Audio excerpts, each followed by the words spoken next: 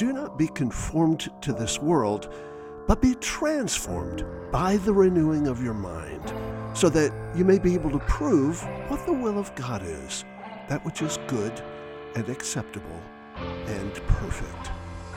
Romans 12:2. This is Resistance and Reformation on the Fight, Laugh, Feast Network. Queen Mary Tudor, like her mother Catherine of Aragon, was an ardent Roman Catholic.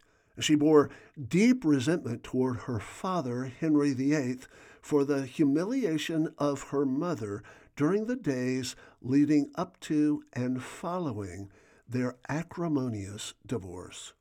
Following Mary's ascension to the throne in 1550, she tried to reintroduce Catholicism to the realm, but not surprisingly, she met with stiff resistance. So, the new queen unleashed a reign of terror. Mary was determined to eradicate every trace of Protestantism, and so at her behest, Parliament repealed all laws enacted under Edward VI, which affected religion, thus banishing the Book of Common Prayer, removing the permission for clerical marriage, and withdrawing communion of both kinds. Church services were back to where they were in the last days of Henry VIII. Not content with the administrative reversal of the reforming work of the previous 2 decades, Mary launched a wave of unremitting persecutions as well. According to Kenneth Scott Latouriette, the reign of Mary witnessed a number of beheadings and burnings. Her brief reign was punctuated with rebellions, and the spirit of the times regarded as normal the execution of the leaders. Moreover, to the Catholic, heresy was a major crime against God and society. The laws against heresy were revived, and under them about 300 went to the stake. Among the martyrs were the bishops Hugh Latimer and Nicholas Ridley, as well as the Archbishop of Canterbury, Thomas Cranmer. Preachers had their tongues cut out for preaching without a license. Ordinary citizens had their ears cut off for listening to unapproved preaching. The book by John Fox, The Acts and Monuments of These Latter and Perilous Days Touching Matters of the Church, commonly simply called Fox's Book of Martyrs, documented Bloody Mary's heartbreaking reign of terror. Based on eyewitness accounts, it was written shortly after the events and published in 1563. It told the powerful stories of the martyrdom of Latimer, Ridley, and Cranmer, but perhaps none so touching as the story of the martyrdom of John Rogers. Rogers' scholarly youth certainly did not suggest his cruel fate. Born in 1500, he was educated at Cambridge, becoming a master of the university. Afterward, he surrendered to a call to the ministry and became an Orthodox Catholic priest. He served first in the great commercial center of Antwerp, where he ministered to English merchants. It was at that time that he befriended the reformer William Tyndale, who was at that time working on his translation of the Bible into vernacular English. Their friendship ultimately led Rogers to convert to Protestantism, and in short order, Tyndale suffered martyrdom, and Rogers returned to England to pastor a small Reformed congregation. Determined to see Tyndale's work into print, Rogers obtained a license to print a full English-language Bible.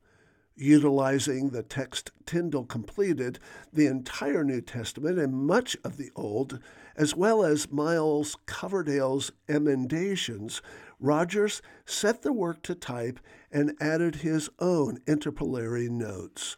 The work constituted not only the first widely distributed modern English language Bible, but also one of the very first modern English language commentaries on the Bible.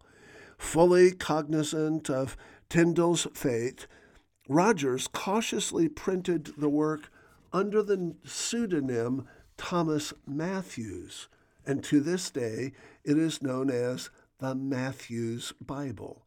Later, it became the basis of the Bishop's Bible, and through it, of the authorized version, the King James Version. Eventually, the official acceptance of Protestantism in England under Henry VIII and Edward VI brought Rogers new prominence. He was awarded high church positions, and he preached the doctrines of grace with great fervor and great effect. But when sickly Edward VI died, and his bitter half-sister Mary Tudor ascended the throne, Rogers was certain to run into serious trouble.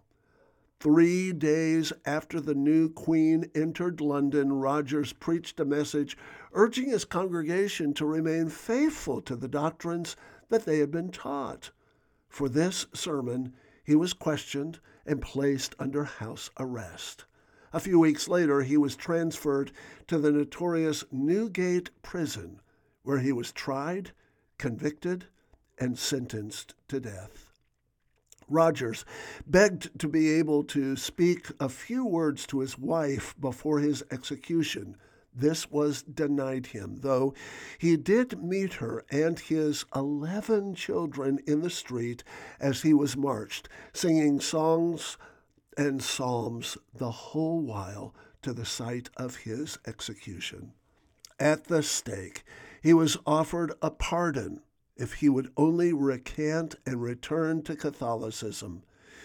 He steadfastly refused. The fire was lit, and so began Mary's reign of terror. According to Fox, the agonizing horror of his final days were met with unstinting courage and abounding faith. When the time came that he should be brought out of Newgate to Smithfield, the place of his execution, Mr. Woodruff, one of the sheriffs, first came to Mr. Rogers and asked him if he would revoke his abominable doctrine and the evil opinion of the sacrament of the altar. Mr. Rogers answered, "That which I have preached I will seal with my own blood." Then Mr. Woodruff said, "Thou art a heretic." "That shall be known," quoth Mr. Rogers, "at the day of judgment." "Well then," said Mr. Woodruff, "I will never pray for thee." "But I will pray for you," said Mr. Rogers. And so he was brought that same day, the 4th of February, by the sheriffs towards Smithfield, saying the Psalm Misere by the way. All the people wondrously rejoicing at his constancy. With great praises and thanks to God for the same, there were, in the presence of Mr. Rochester, the comptroller of the Queen's household, Sir Richard Southwell, and both sheriffs, and a great number of people, he was burnt to ashes, washing his hands in the flame as he was burning. A little before his burning, his pardon was brought if he would have recanted, but he utterly refused it. He was the first martyr of all the blessed company that suffered in Queen Mary's time, that gave the first adventure upon the fire. His wife and children, being 11 in number, 10 able to go, and 1 suckling at her breast, met him by the way as he went towards Smithfield. This sorrowful sight of his own flesh and blood could nothing move him, but he constantly and cheerfully took his death with wonderful patience in the defense and the quarrel of the gospel of Christ. With a double dose of courage, that is the very foundation of both resistance and reformation. I'm George Grant on the Fight, Laugh, Feast Network. For more information and for resources, go to georgegrant.com.